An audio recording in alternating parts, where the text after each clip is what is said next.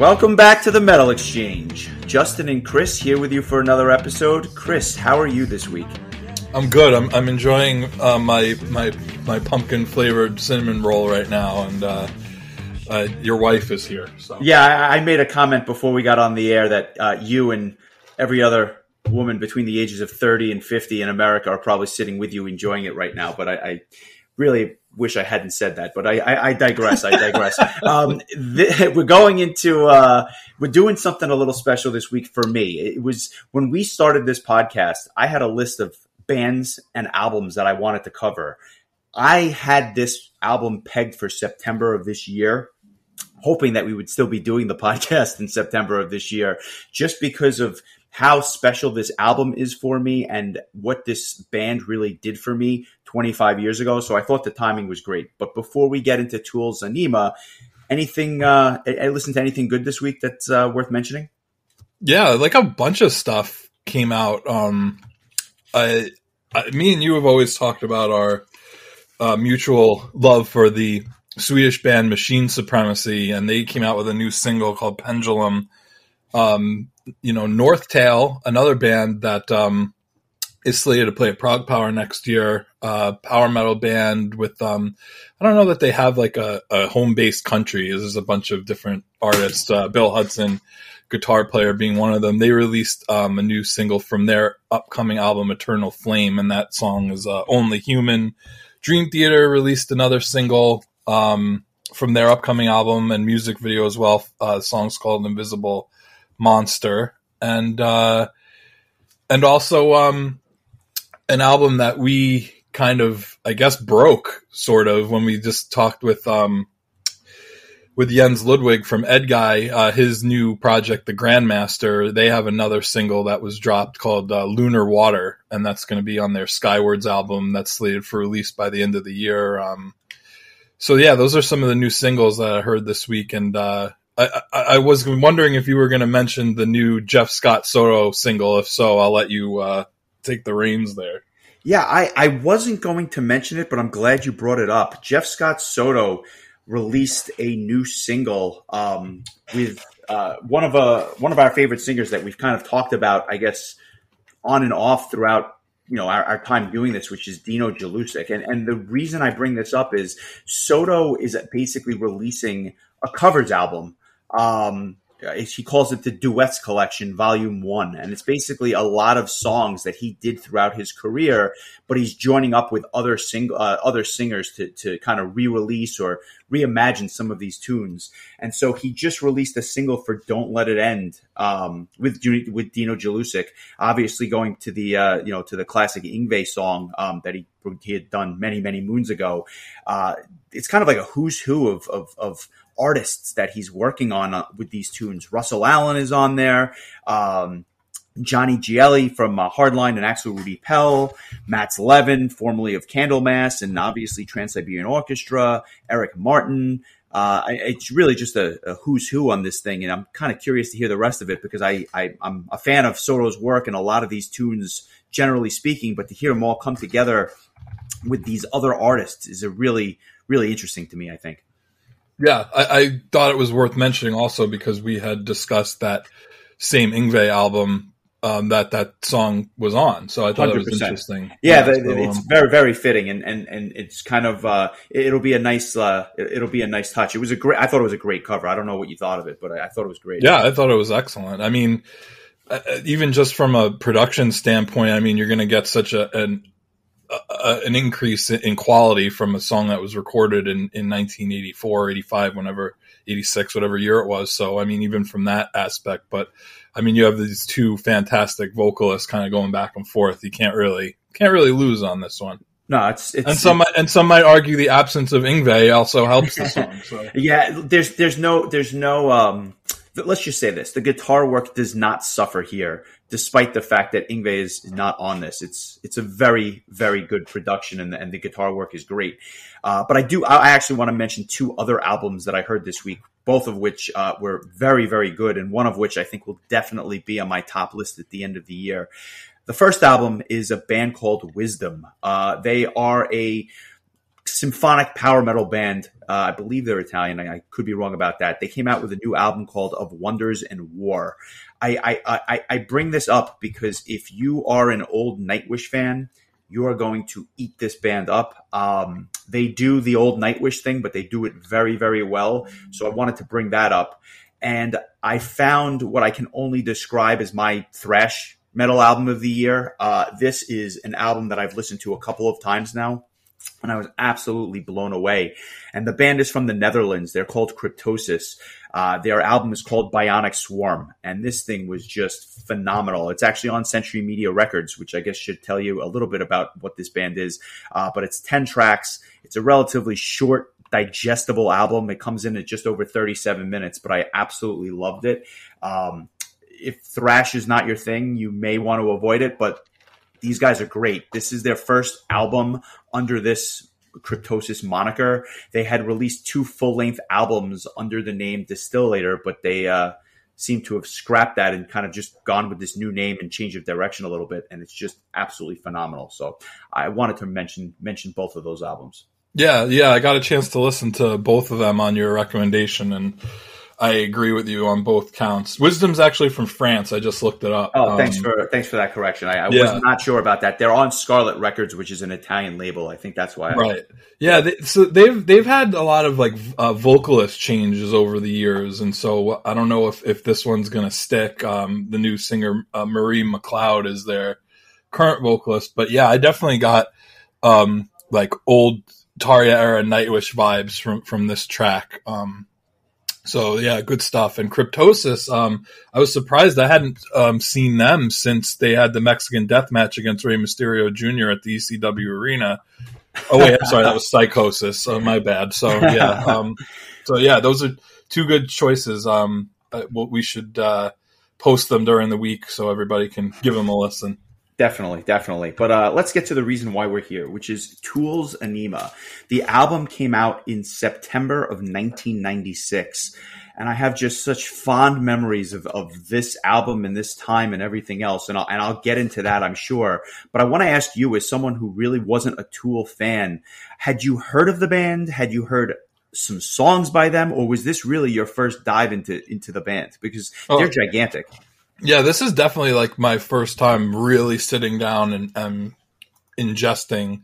I think I had heard, I recognized the title track probably from like an old playlist that you'd sent me, and that was the only one I really kind of recognized. But yeah, this was my first real kind of deep dive into one of their albums, and actually was curious how to pronounce the name of the album, so I looked it up, and there was a clip from, I think from 1996 of one of the band members speaking to somebody from Australia about how to pronounce it. And he says that it should be pronounced Ænima. So, I've been saying that wrong for 25 years. So yeah, very good. Now you're going to have to spend another 25 years trying to remember how to say it correctly. Like me saying Tarja for 12 years and then having to change it. So, but I just thought that was interesting because like, I don't know what that A and E that are smashed together are supposed to sound like. So you and me both. My apologies to Aether Realm. Yeah, it was interesting, and just to like in a macro sense, I just got this vibe of like this like mix of things. Like I got a little bit of a Rage Against the Machine vibe. I got a little bit of a Bush vibe. I got a little bit of a prog metal vibe. I don't know what band I would have compare them to in that sense, but I mean, I just feel like there's a lot going on, and it's kind of surprising that something that was this, I don't know what the right word would be to use, but something that's this like deep, I guess, came out in 1996. It feels almost ahead of its time. Well, not only that, but the fact that like these guys were on the radio and getting heavy radio play at the time. And I'll kind of just tell you a little bit about how I first heard them. I became a fan of the band during their prior album, which was called Undertow. And on that album was a song called Sober. And they played this song, not to be confused with any other bands that have songs by the same name, but Tool's Sober was just a song that I had heard. I think it was on 92.3 K Rock in New York City, and they played this song over and over again. And I fell in love. 13-year-old me just could not get enough of that song. And I actually remember buying that album, and then that new album had come out just on the heels of that. And if memory serves me correctly, they started releasing singles from Ænima in October of 1996 officially. But I remember a local radio station here, 89.5 WSOU FM, which is really the college radio station for Seton Hall University in New Jersey. And I don't know if they got an advanced copy of the album, but I have memories of listening to songs from this album in June of 1996. And that was right before I moved from New York City to Long Island, where I still currently live. And I bring that up just because it was at a time in my life where I was moving, I was starting a new school that fall, et cetera. It was shortly before we met. And I just said to myself, this stuff is phenomenal. And it kind of just took off from where Sober left off. At least that's how I remember it. But everything seemed to come together in September of that year with the actual release of the album. And it's funny because I have a lot of thoughts now that I definitely didn't have 25 years ago. And I'm sure we'll get into that. But you're right. I actually do hear things like Rage Against the Machine and Bush and other things that would come both before it and after it. It's such a unique album, and it's a long album. It's kind of it doesn't feel like 77 minutes, although there is some stuff on here which I scratch my head and I say, why is this on an album at all? Yeah, I definitely agree with you there. I was just going to say, it makes sense that this would be something that you gravitated towards because it really is kind of this marriage of alt rock and metal. And so you kind of, I could speak the same for myself, is that like I was in the early to mid 90s, I was like a huge fan of American alt rock. And then in the late 90s, I became a huge fan of metal. So this band makes a lot of sense as being almost like a conduit for you to go from being an alt fan to a metal fan. So totally makes sense. Well, that's just it. I mean, before we had heard the infamous mixtape with your Stradivarius and your Fate's Warning, it wasn't that big of a bridge from what I was listening to, because this is what I was listening to at the time, right? I was listening to Tool and I was listening to Metallica. And then all of a sudden I heard Stradivarius and my mind was absolutely blown. And that was kind of the progression. And before that, it was Green Day and Aerosmith. So like you can see the progression, and Tool was kind of the bridge for me in between modern prog metal, Opeth, for example, and stuff I was listening to in 1993 and 1994 before this was released. It's interesting. It's kind of a cool window into kind of what brought you to where you are today as far as a music fan. So exactly, and I think that's part of the reason I really wanted to get into it, because I'll say this from a macro sense before we get into some of the songs.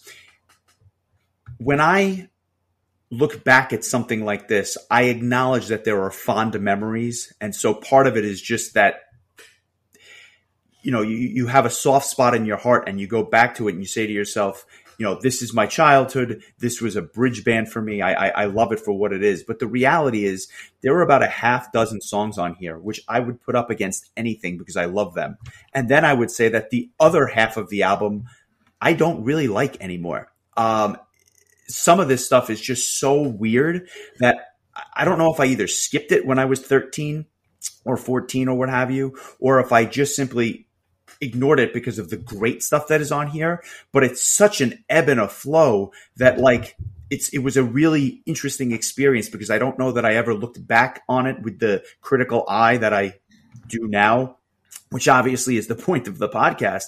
But the reality is, I know some of these songs so well, but some of these other tracks, I'm like, they lose me a little bit. And this is coming from a guy who now listens to prog rock, prog metal, you name it, technical prog death. I mean, the whole gamut. But some of this stuff just really loses me now. Whereas other stuff I would say is among the best music that I listen to.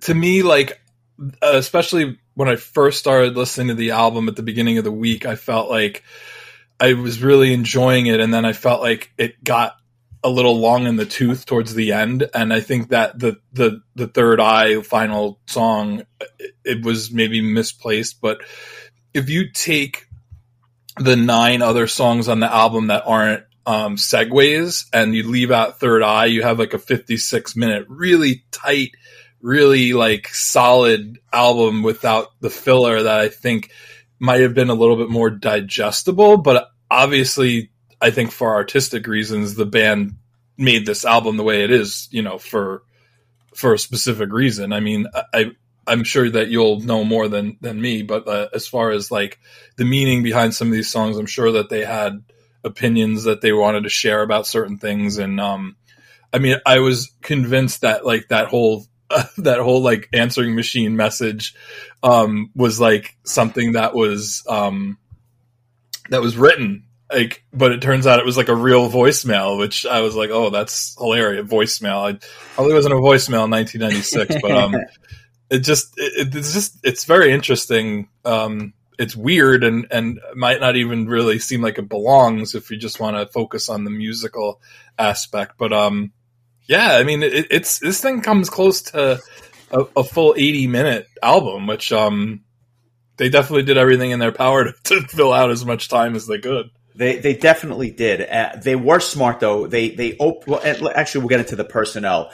Maynard James Keenan, vocalist, obviously for Tool and for Pucifer and for a host of other big time. Perfect Circle obviously comes to mind. Just an interesting voice and an interesting just kind of character in and of himself.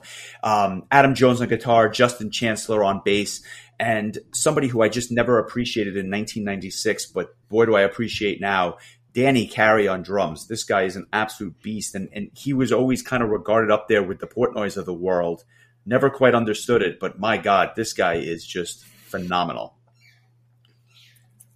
I think you said it all. I'm not really familiar with any of these guys, so I don't really have much to say. But this is, like I said, like a really kind of a first listen to from pretty much all of these guys. So there you go. They opened the album with what would ultimately be their first single, which would be released in October of '96, and it's called Stinkfist. But ironically, when this album and this song kind of hit it, if you will. They were on MTV back when MTV played videos, and they actually changed the name of this track because they just didn't want to have Stinkfist as the name of the track. So they just called it Track 1, and that was how it aired on MTV for quite a while. One of the most accessible tracks on the disc, and really just kind of an introduction for what the band's more normal material is. I think you'd agree.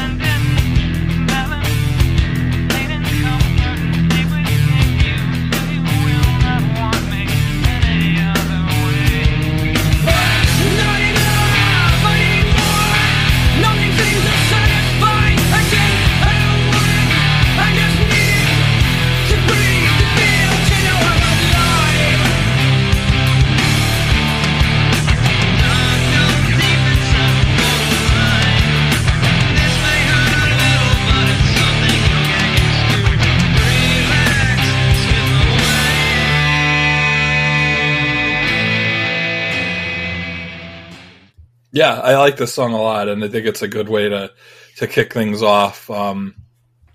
This is one of the ones where I think the guitar riffs really kind of give me a Rage Against the Machine sort of vibe. But it's certain, I don't know what it is about like where I was getting this Bush vibe from, but I don't know if the vocals or what, but I guess because Bush is oftentimes considered like post grunge and not grunge itself because of the, them not really hitting it until like 95.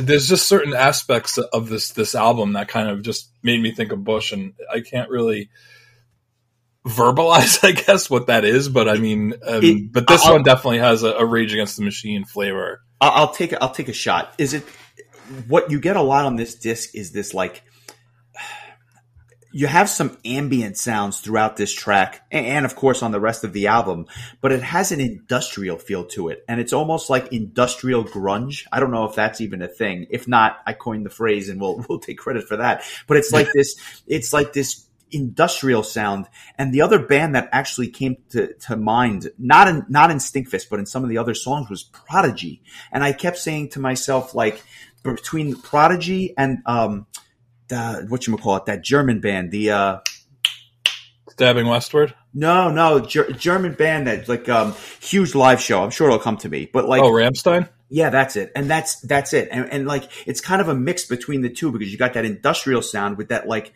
driving guitar, but not like an 80s metal guitar, more of like an alternative or guitar with that industrial sound. And that's kind of the vibe I got throughout most of this disc. There's some other references that I see on here, and we'll get to that in a second. But I think this was like the perfect single for the album.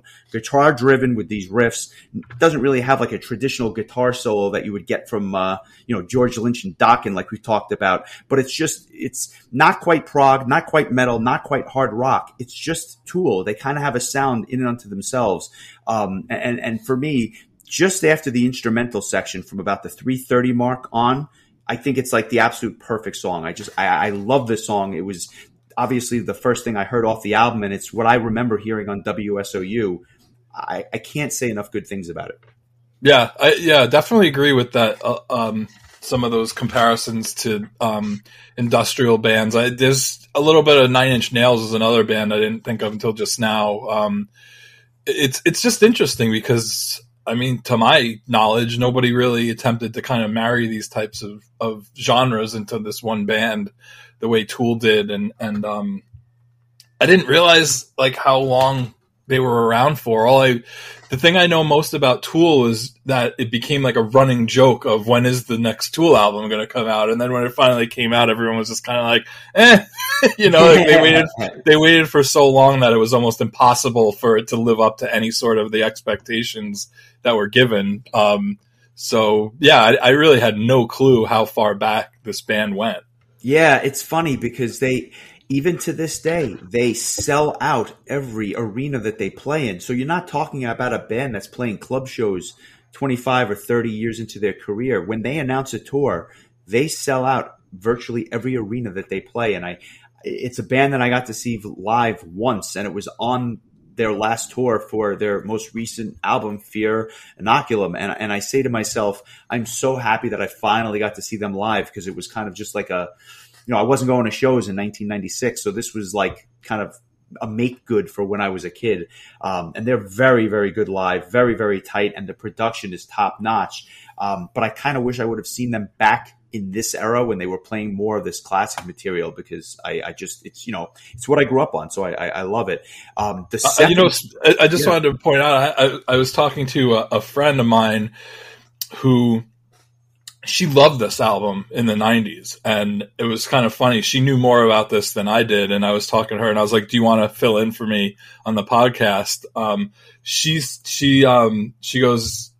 said that she saw them live and they were awful. So, really? Yeah, but I don't know when that was. I mean, it could have been in the late 90s for all I know. I forgot to ask her when it was, but she said that she was not impressed by their live show. But interesting. Could have been an off night, it's funny, and it's a band I'll mention a little bit later when we get to the news segment, but I'll just put it in here. One of the bands I was going to mention later is Red Hot Chili Peppers. I'll get to the news later. It's a funny band because as much as they have that alternative hard rock funk thing going on, everyone has said to me that they are the greatest live band from this genre or era. And I saw them once and they were terrible, like absolutely terrible. But the irony is that everyone that saw the show I went to, and this has to be back in 1999 or something like that, 2000, everyone says that it was just a terrible performance, and that every other time they've seen this band, they were great. So maybe it was just an off night. Was that the show where the Stone Temple Pilots opened? Yes. I was with you. There you go. I also think it didn't help their case that Stone Temple Pilots totally like blew everything away on they opened, and I had always heard that their sets were always hit or miss depending on what kind of condition Scott Weiland was in, and he was very lucid and it looked like he was like ready to go, and that I just remember thinking to myself, the Chili Peppers have quite the act to follow, so that probably didn't help their case. 100%, and it was just funny because you kind of flipped both bands that night, where the band that you thought was going to steal the show underwhelmed, to put it mildly, and the band that you were kind of hoping did something great just blew me away. So it was kind of interesting, and I thought I'd shoehorn that in when we're talking about bands that just surprise us live one way or another. Getting back to Ænima for a second, the second track on this album is another one which is unique for a number of different reasons. Eulogy has about a 2-minute intro, which is, I don't want to say unnecessary, but I don't know that it's unnecessary. Yeah, it's like it's a fantastic song from the 2-minute mark on, but it was a little over self-indulgent with those first 2 minutes. But it's a favorite of mine. It has this slow build with obviously the James's vocals over the guitars and drums, and it actually does sound like he's giving a eulogy to someone. So I think it's aptly named. I thought that the production here always suffered because I was never sure what Maynard was saying, and the phrasing was a little bit awkward. He kind of uses something called like a megaphone or something to project his vocals. But again, here, much like Stinkfist, the second half of this song is so good, and it's very, very proggy. It's heavy, it's powerful, got a lot going on here, but I just love it. And even up to the final note where he holds the goodbye, phenomenal. Yeah, clearly he watched too many matches with Jimmy Hart managing as a kid with the megaphone. But 100%. Yeah, I felt the same way about, like, I just felt kind of like, all right, get to the song already. But once it gets going, the bass line is really prominent and really awesome. I think that this is definitely feels like a more bass guitar driven type of song. But totally. Yeah, another really good track, a good way to start. But I just feel like after all that momentum from the first track, to have like this 2 minutes of kind of nothing, kind of takes some of the momentum away, but then they kind of just pull it back in with this really strong performance. Good tune. Yeah, I totally agree. Third tune is a tune called H, and apparently it's about Maynard's son. I'm not 100% sure why. It's kind of a mysterious tune. The irony is, I believe, and I could be wrong about this, it was actually released as the second single, although I never heard it on the radio, and it was released in early 1997. I'm not a huge fan of this track. I feel like something is missing. Almost reminds me of Smashing Pumpkins in a sense, definitely with the guitar tune. A good song, but not one of my favorites, and it's something that just never really clicked for me. I can't really explain why. Did you enjoy this tune, or was it like for you as well? Yeah, it kind of reminded me of if you ever listen to like any of interviews with Kurt Cobain, he would talk about how much the Pixies were an inspiration for Nirvana, especially in the way that like they would kind of go between like really soft passages and then like dive right into something really heavy. And I feel like this track kind of is similar in that way, where it's just kind of like, it's almost like a Macho Man Randy Savage promo where he's like, I'm going to talk a little quiet, then I'm going to get really loud. And like, so I don't know that if it flows that greatly. This was probably like up until this point my least favorite of the first three tracks. It's a little meandering, but it's fine. I mean, again, like I really enjoyed the bass work, especially towards the end of the song, but I didn't think it was as good as the first two tracks personally. Yeah, it definitely kicks in towards the end with a little, gets heavy again, but I mean, I just feel like it never gets out of, second or third gear. I completely agree. And then we get to the first of, I guess what could only be described as like an ambience track called Useful Idiot. And it's really just the sound of like a vinyl record. at the end of its play with the needle kind of just bumping up against the record. I always thought it was the sound of something burning as a kid, but I guess I was wrong about that. It's really just the sound of a vinyl, like I said, of the vinyl record coming to an end. To me, it's just a waste of 38 seconds, but it's not the longest track in the world, so it doesn't matter. Did you read this? This is hilarious. I just read this, that they put it on here to trick people who were listening to the album on vinyl to think that the side A had ended. Yeah, well, I mean, like, it's that's Tool. I mean, it's like they definitely move to the beat of their own drum. It's 38 seconds. I don't know that I'm going to spend more than 38 seconds talking about it. I'll just get to 46-2, which is like one of my favorite tracks of all time. What do you think about it? I before we recorded, I ran out to Dunkin' Donuts to get some coffee, and I put this song on in the car, and it was like, it's like a cool, like, driving song. Like, I had the window open. It's like beautiful fall weather here, and like I was just like, yeah, man, like, rock out. Yeah, this is one of those tunes that I love driving to as well. I love it. You know, you talked about the bass earlier. The bass intro here drives the entire track, and then all of a sudden these cymbals kick in, and it's how they ended their first set when I saw them live right before the encore. This is where Danny Carey really begins to shine, and it was love at first listen for me.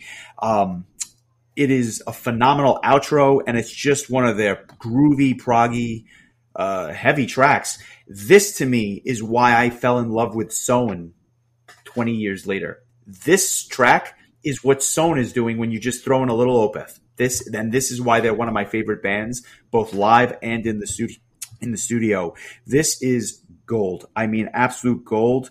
You know what? I'm going to just make it my song of the week. I absolutely love this tune. I could have gone a number of different ways with it, but as I'm thinking back, this is really what the precursor for my love of modern prog.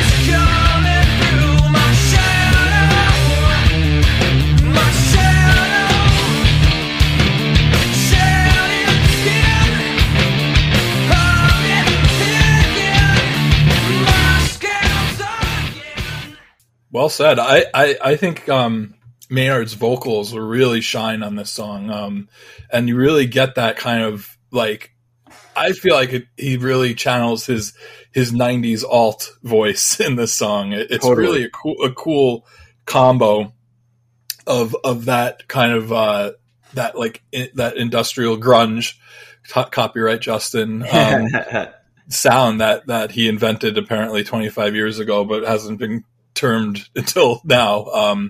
Yeah, I like this song a lot too. Is there any truth to the fact that this was in response to Chicago's 25 or 624? Or no? That's just a nasty rumor. Although that's another great track in its own right. That's really funny. The basic premise behind the whole track is that it's basically a cry for personal positive change or a personal transformation, which is kind of cool as well. I think you can certainly get that from the lyrics. There are actually websites that are dedicated to kind of dissecting and understanding the lyrical content and what is going behind a lot of these songs. So if you want to do some further reading or some further homework, it is definitely out there. We're kind of just scratching the surface so that this doesn't turn into a 4-week podcast, but there's a lot going on here. And if you think 46-2 is complicated, wait until we get to Message to Harry Manback. I feel like I just heard Mike turn the podcast off because you said the word homework. Yeah, for many, it's not the most accessible thing for many, or at least a lot of these tracks aren't. And so I'm not surprised. Message to Harry Manback. What were your thoughts when you first heard this? Because I can't imagine that they were positive. I just at first I'm like, oh, this is like this haunting piano intro. I'm like, this is interesting. And then some guy just starts talking, and I'm like, what the hell is this guy going on about? And my initial thought was that they scripted this thing, and it was just like, it's just like this artistic whatever. And I go on to find out that it's actually a real voicemail from, I guess I'll just read it from Wikipedia. It says the person who left the message was a visiting Italian friend of Green Jelly member Gary Helsinger. Helsinger and Keenan were roommates at the time of the incident, and Helsinger had earlier ejected the guest from the apartment for eating most of their food and running up an excessive phone bill. The name Harry Manback is a reference to a comedy routine by Bill Hicks. A follow-up message from the same guest became Message to Harry Manback 2, found on Salival, which features strings instead of piano. So I didn't even know there's a sequel to this. I mean, of all the songs on this album that deserved a sequel, I mean, other than Useful Idiot, this has to be number one on the list. You can't make it up, and I'll just leave it there. It's one of the most creepiest tracks I've ever heard in my life, and it scared me beyond belief as a kid. And ironically, there's a track on here that scared me even more when I was 14. So we'll get to that a little bit later. Not to be outdone, we get to Hooker with a Penis. This track had two things going against it. A, the name of the song, and B, the cursing throughout. But if you take away both of those things, this is a radio song, in my opinion. It is I love this track, and I always have. I'll give it the award for like the best song with the worst title. You just said best song with the word penis. also true. It's like a fun song on a dark album. It's really catchy, and I love the imagery here with the lyrics where he's talking about this guy sitting down, basically talking about in between sips of Coke. He told me he thought we were selling out. I just thought it was like great imagery about the guy wearing the Vans and the 501s. You can kind of just see this whole thing happening in like a diner somewhere. I low key think this is one of the best tracks on the album. Yeah, I like this one a lot, and I agree. Like the title is not doing it any favors, but it's it makes sense when you think about it. Like that he was accused, the band was accused of selling out, and it's kind of like, well, I guess I'm a hooker with a penis. Like, and that's what this is about. The whole song is about the band, basically an old fan thinking the band sold out, and well done. I love this track, and going back and listening to it again, I probably enjoyed listening to that track more than the others this week, just because I don't know that I got the same play when I was a kid as some of the others, but I love it. I absolutely love it. This one was one of the bigger earworms for me for listening to it for the first time. I found myself like getting the chorus in my head. Like I was hearing it in my head this morning when I woke up, believe it or not. So. That says something for sure. We get to this. I woke up with a hooker with a penis. we get to this like intermission track, which is another kind of like keyboard filler track. Kind of reminds me of The Circus. I don't know how else to say it. Yeah, well, I mean, this album is a circus, so it kind of makes sense. And then we get to Jimmy, which is like another kind of like a groovy track. Really, really sad tune. I believe it's like about overcoming abuse and sexual abuse and stuff like that. And it's actually a sequel to one of their earlier tracks, Prison Sex. Just a really dark track. Not one of my favorites, but kind of reminded me of Black Sabbath, just almost like a Doom-like vibe. Not really a huge fan, and obviously the content is very deep. But any thoughts on Jimmy? I liked how intermission goes from kind of like this kind of like fun-loving circusy kind of sound, and then it's like that same kind of like notes, but then all of a sudden it switches over to Jimmy, and it's like the same notes, but like in this dark and kind of creepy sort of way, where it just kind of like turns the whole thing on its head, and it's like you're listening to the same song, but now the song is angry and sad. And so I thought that was kind of interesting, because I don't even think I realized when I was listening to this that they were not the same song. Like, it just kind of goes right into intermission, goes right into Jimmy so smoothly that I just thought it was the beginning of the song. So yeah, this one's a little bit sadder. It's a little bit slower. It's not my favorite song, but it's good. I liked it. Not as much as some of the other ones I mentioned before, but it's all right. I didn't know about the what the song meant, so I guess that kind of puts a downer on it a bit. But again, I'm sure it's their way of bringing, you know, things that matter to them to the attention of the public. Totally. And you get to the next track, which is the English translation of which is The Eggs of Satan, Die Are von Satan, which is obviously German. This track scared the hell out of me when I was a kid. And I got to be honest with you, I'm pushing 40. Still scares the hell out of me. I don't know how to describe this other than this prodigy type sound with what can only be described as someone who sounds like Hitler over the back of it. I don't know what this track is. I have never liked it, and obviously it's just like, it sounds like Nazi propaganda. I hate this track. I think the only thing I really have to say about it is Sim Salabim Bomba Sala Do Saladim. There you go. There you go. Well said. The whole like background of what the song is actually more interesting than the song itself, and 100%. It's just they're reciting a recipe for a pot edible. Yeah, and so I have no issue with like what the lyrics actually are. It's fantastic, and the whole point is like things are not always as they seem. Sounds terrible, sounds like Nazi propaganda. Meanwhile, it'll get everyone high and happy. So like I get it, but it's just I could never get into this track, and I did not have any more success this time around. Yeah, may try the recipe, but I have no desire to listen to the song again.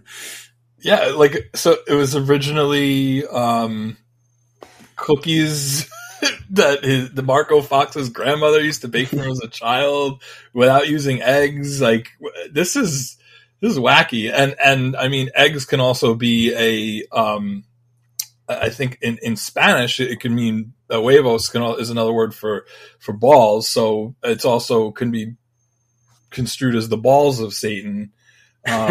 Never thought about that. I'm not going to lie. Well thought of.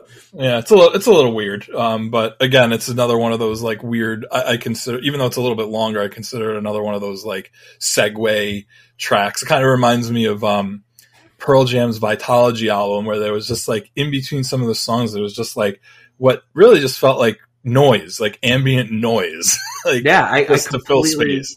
Completely agree. And then we get into one of like the other epic tracks on the album, which is Push It. This track. Oh, I thought it was Push It. Potato, my friend. Potato. This track is nearly 10 minutes, and I completely forgot about it. I think it serves well as like a prelude to the albums that would follow it, in the sense that it was less commercial. Definitely something that I like a lot more now than I did then. And it almost has parts where it reminds me of Fish, the jam band. There's a 3-minute instrumental section, which is phenomenal towards the end of the song. And it really just gives everybody, including Maynard, a chance to shine. I think it's an underrated track. I could imagine it being very good live, but it's a track that nobody ever talks about on this album. I know I've never talked about it before. Go for it now. Let's hear what you guys have to say about it. Yeah, I mean, I think this is starting to get to the point where I'm just kind of like, at least at first, I'm just kind of like, all right, like it's starting to drag a little bit for me. I think it's like, a 10-minute mid-tempo song. It's just kind of like, it again, kind of like Jimmy. It's just kind of like It's fine. It belongs on the album, but it's just not one of my favorite songs. So yeah, it is what it is. I don't really have much else to say about it. They go into this next track, which is just a baby crying, and then some ambient noise, which almost sounds like birds chirping. It's called Cesaro summability, and apparently it's a mathematical method that determines the summability of a sequence when it is not summable by the standard means. Basically, it's an infinite sequence that either diverges on a constant or goes to infinity. Made me think of calculus, and we'll have to have Ryan on the show to explain to us what the hell that means. But I do know that this is Claudio Castagnoli's favorite Tool song. So there is no doubt about that. It's what else can you say other than thankfully it goes into another one of the best tracks on the album, the title track. I have to think you like this tune. Yes, quite a bit. And like I said before, it's one of the songs that I did know going into it, although not well, but it just popped back into my head when I heard it again, and I enjoy kind of like the staccato and the way that he does the vocals on this. This is a pretty catchy tune, and for an almost 7-minute song, it doesn't really drag. Good stuff. I will say, like on the whole, like this album is such it's beyond my ability to verbalize. It just is such a place in time. Like I think I had said to you early in the week, like listening to this album sounds like 1996. Like it sounds like a year. Like I don't know how that's possible. This is 1996. This is and I wasn't listening to it at the time. So it's not that it has any sort of nostalgic value to me. It's just that like this reminds me of kind of that pull away from, like as quickly as grunge killed metal in the United States, grunge was gone like a couple years later. And this is kind of, we got a little bit more of bands like this and Stabbing Westward and Nine Inch Nails in the aftermath of grunge kind of going away. And so this just feels like it belongs exactly when it was recorded and released. And I feel like the song is kind of I'd say that it kind of sums up the whole album, and the fact that it's almost the exact same name as the album kind of, I guess it's the title track, but it makes sense. Yeah, I like the song a lot as well. One of my favorites on the album for sure. Yeah, it's an album, or I should say a track that still gets radio play to this day. They kind of edit down some of the instrumental sections, but it's really well done. And to your point, a very catchy song, right? Like it's a track that just, I don't know, dark and ominous, but catchy at the same time, I guess is the way I'll describe it. And this was one of the ones that really I got a Bush vibe from. I can hear that. Like on the aftermath of 16 Stone, this was kind of like the next logical extension. I can totally hear that. I love this track. It goes into Ions, which is another ambient track, kind of like your precursor to High School Chemistry, I guess. Another track that I don't quite understand or what they were getting at, but it's apparently a tribute to Jacob's Ladder and the buzzing sound that's caused by two metal rods. The Rush song? No. Although you'd think so, but or the chemical property of the two rods when they're close to each other. Rod Stewart and Rod Serling, I would imagine you're speaking of. It's 4 minutes that I could have done without. I don't know how so to say it. The fact that there's like a minus sign in parentheses, is it negative? It should be called negative ions, or yeah, I guess that would be. I guess you're right. That's good catch on your part. You're absolutely right.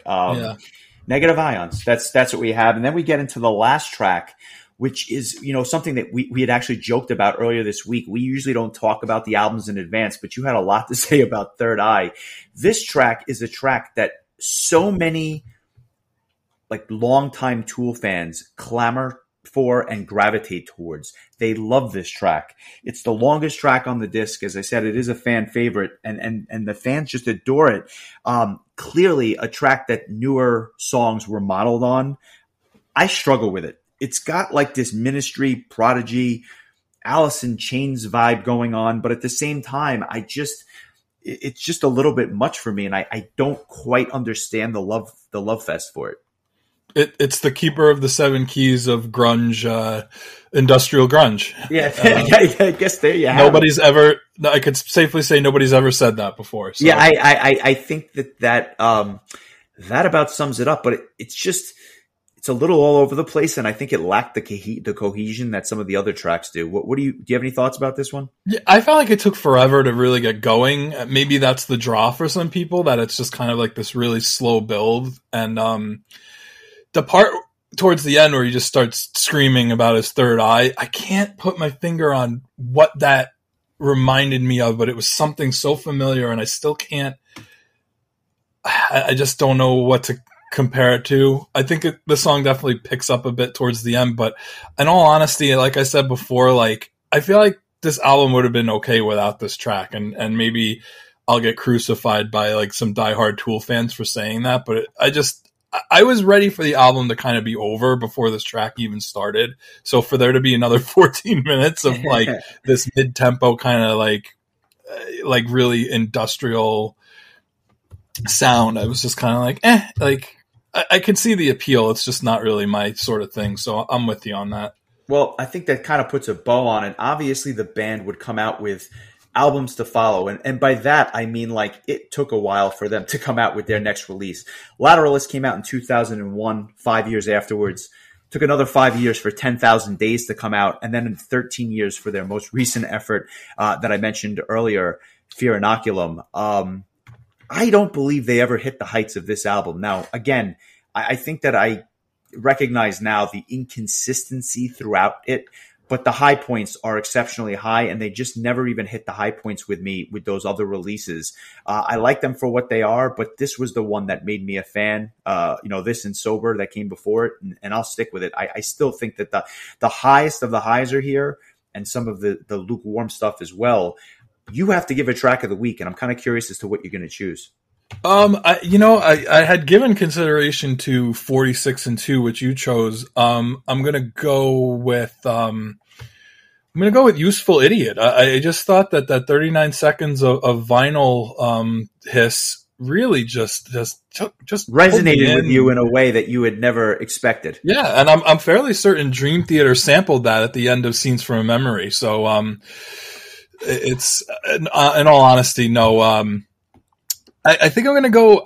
I love Ænima, the song. I like I said, I really enjoyed Hooker with a Penis, which I'll probably never say again. But I think Stinkfist would be my favorite, honestly. Like, I just thought they really kicked off everything with this really strong tune, and I think that's the one that I enjoy the most after listening to it a handful of times. So that's going to be my choice. For someone that was never a fan of the band, I think it's actually very fitting, because for a lot of people that heard this band for the first time in 1996, this was their gateway drug to the band. So I think that it actually is a very fitting choice. Yeah, I almost knew it when I heard it. Like, I hadn't heard the rest of the album, and I'm like, this is probably going to be my song of the week, isn't it? Like, I'm just never going to recover from this track. So curious hearing what, that you reminisce 25 years later and kind of pick apart the things you like, things you don't like. What do you give this album on a scale of 1 to 10 after 25 years? I think that if the album was tighter, it would have actually been a 9.5 for me, or maybe even closer.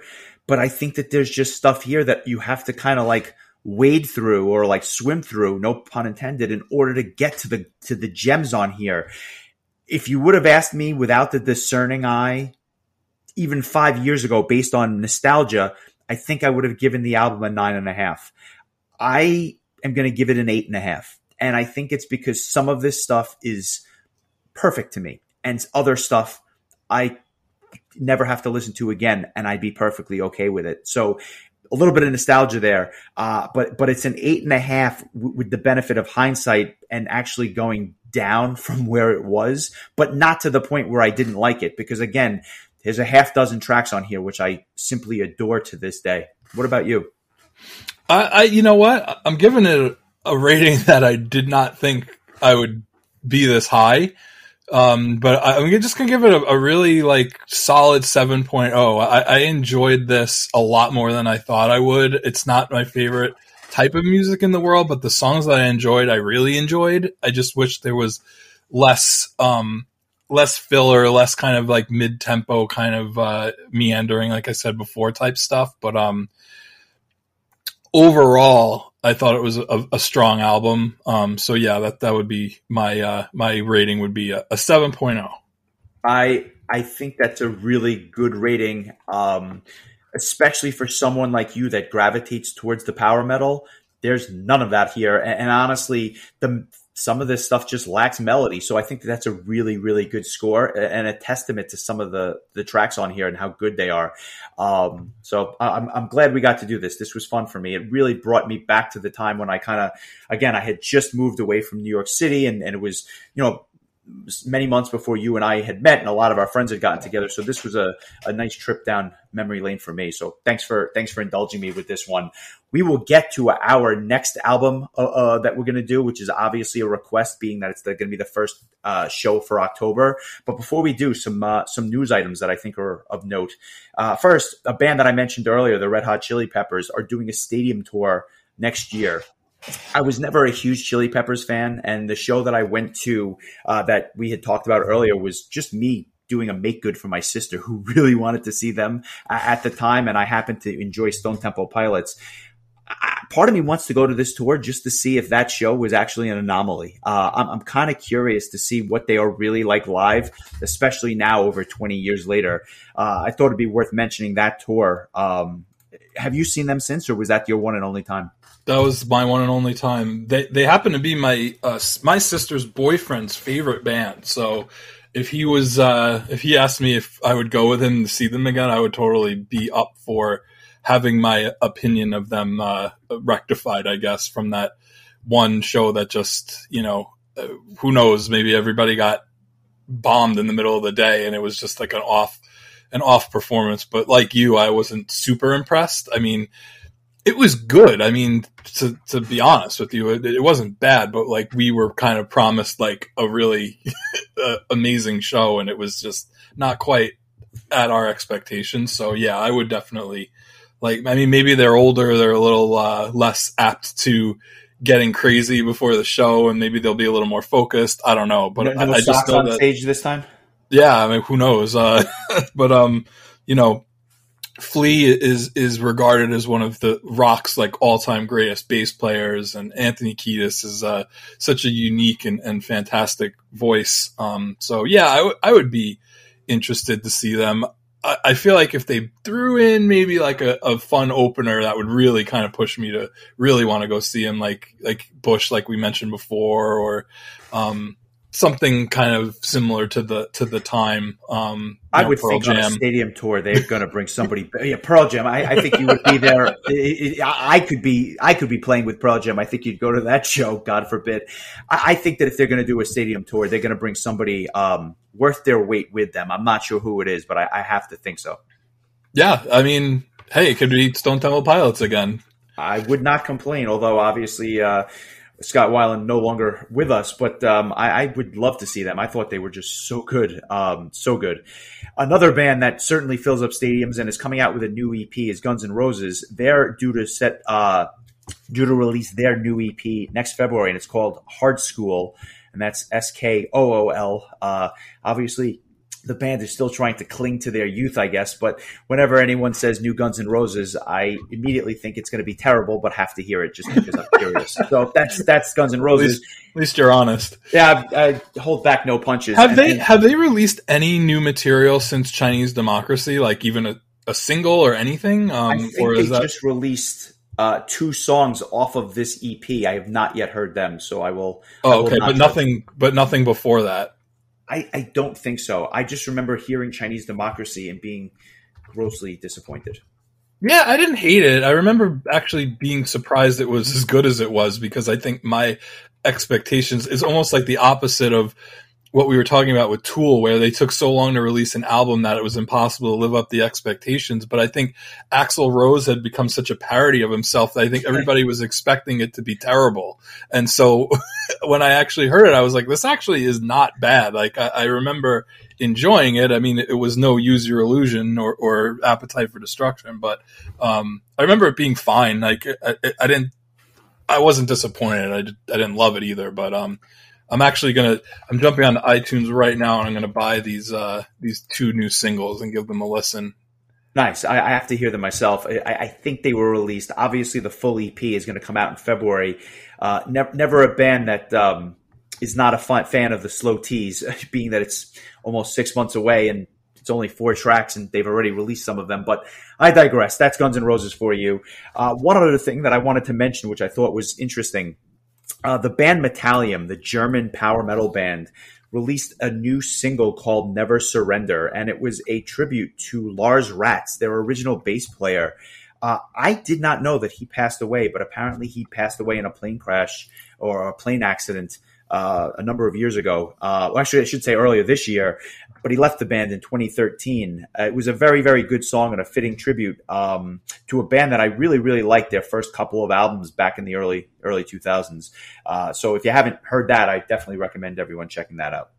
Yeah, this is a band I just never really got into, not because I didn't like them, but just because I never really listened to much that they did. I just know that correct me if I'm wrong, but they're one of those bands that seems to have a large or a commonplace revolving door with members. For sure. I remember talking to, oh my God, back in high school, Mark Cross, who was their drummer at one point, and he was pegged to be Halloween's new drummer. And then I want to say that he got mono or something and he couldn't perform and he ended up getting replaced. But I remember him actually reaching out to me, and back before we were really talking to band members. I mean, this is before Facebook and stuff, and he was a super nice guy. But I just remember thinking to myself, I think at some point I kind of looked at like their personnel changes, and it looked like there was a lot. So I could be wrong. I don't know, but that was kind of the impression I gave to myself. So. Yeah, well said. They have been a revolving door for some time. They have some good tracks. I don't know that it's like my favorite band, but it's definitely worth a listen. I thought that this new single was very good, though, so I will try to post that this week, and I definitely recommend people check that out. And I guess that brings us to next week, which is obviously. Oh yeah, I had one news item I wanted to mention. Sorry about that. Last week, I had mentioned that there was a cool like prog metal tour between. Do you remember who it was? I already forgot because Opeth and Mastodon. Yes, Opeth and Mastodon. Another cool co-headlining tour that was announced is a 26-date co-headlining tour between Ghost and Volbeat, which I think are 2 of the more popular metal bands, at least here in the U.S. Volbeat kind of blew up, I think, after they had went on tour with Metallica opening for them. I mean, if you're into just kind of like that classic style of heavy metal, it's not really power metal, it's not really prog metal. I mean, Ghost, sometimes I'm not even sure they're a metal band as much as they are just a really good hard rock band. But this is a really cool tour, and I heard that this band Twin Temple that's opening for them is a satanic doo-wop band, which certainly sounds very interesting. I'll tell you, I've never heard of the band. I've never heard of the genre, but since we've been making up genres for the last hour, I feel like it's fitting. I have to hear that. I'm just so curious. I don't know that I'm going to like it, but I'm very, very, very curious. It should be an interesting tour. I think it's worth getting there for the opener, if for no other reason than I think it's worth hearing the Satanic Doo-Wop, because you're probably not going to hear that again. But yeah, it's an interesting tour between 2 of the bigger bands that are kind of like low under the radar for some, but like, I mean, they have millions and millions of fans between the 2 of them, so that's pretty telling. Yeah, I mean, I wouldn't be shocked to see some of those arenas sell out. I mean, it's impressive what both bands have been able to do. So, especially in metal, which is such a hard genre to kind of crack into arena shows, especially in the US. So, cheers to them. Yeah, cheers to them is right. And then like I said, that brings us to next week, which we are going back to September of 2009, where we have a request from Rob Hamilton, listener of the show, and he had asked us to cover Lord's Set in Stone. Lord is a Australian power metal band that has been around for quite some time, and this was one of their, I guess, more successful albums. And one of my favorite tracks on here is Be My Guest, but we'll get to that next week. I just thought that this was a really good selection and a nice contrast to some of the 90s alternative prog that we were listening to this week. Yeah, I'm looking forward to this. Lord's a band that, like, the songs that I know I'm a big fan of, but there's way more songs that I'm not as familiar with, especially because they were also the band Dungeon before they were Lord, and released at least 3 or 4 albums as Dungeon prior to being Lord. So they have quite a back catalog of material. I know the song Set in Stone very well. It's a staple of their live set. They played it at Prague Power, I believe, when they opened the first day of 4. One of the most impressive crowds I've ever seen for an opening band at Prague Power, and I'll talk about that next week. But looking forward to this. Big fan of Andy Dowling, who's one of the members of Lord, is just one of the nicest guys you'll ever meet. And we actually have an interview lined up with him to coincide with this episode. So I'm really looking forward to that. Andy has his own podcast, so he's no stranger to talking into a microphone about stuff. So I think he'll be a very excellent guest, and it'll kind of keep this nice run of interviews that we have going.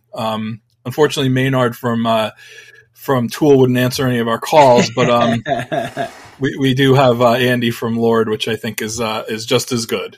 we are looking forward to that, and with that, I hope you have a nice week. I know you and I have a very fun week in store ourselves, so hopefully after we recover after the wedding, we can do Lord some justice when we record next weekend. Take it easy, bud. I will see you soon. All right. I really enjoyed this for an album that I knew nothing about going in. It was a lot of fun, so good choice. Thanks, my man. I'll catch up with you soon. Take it easy. All right. Take care.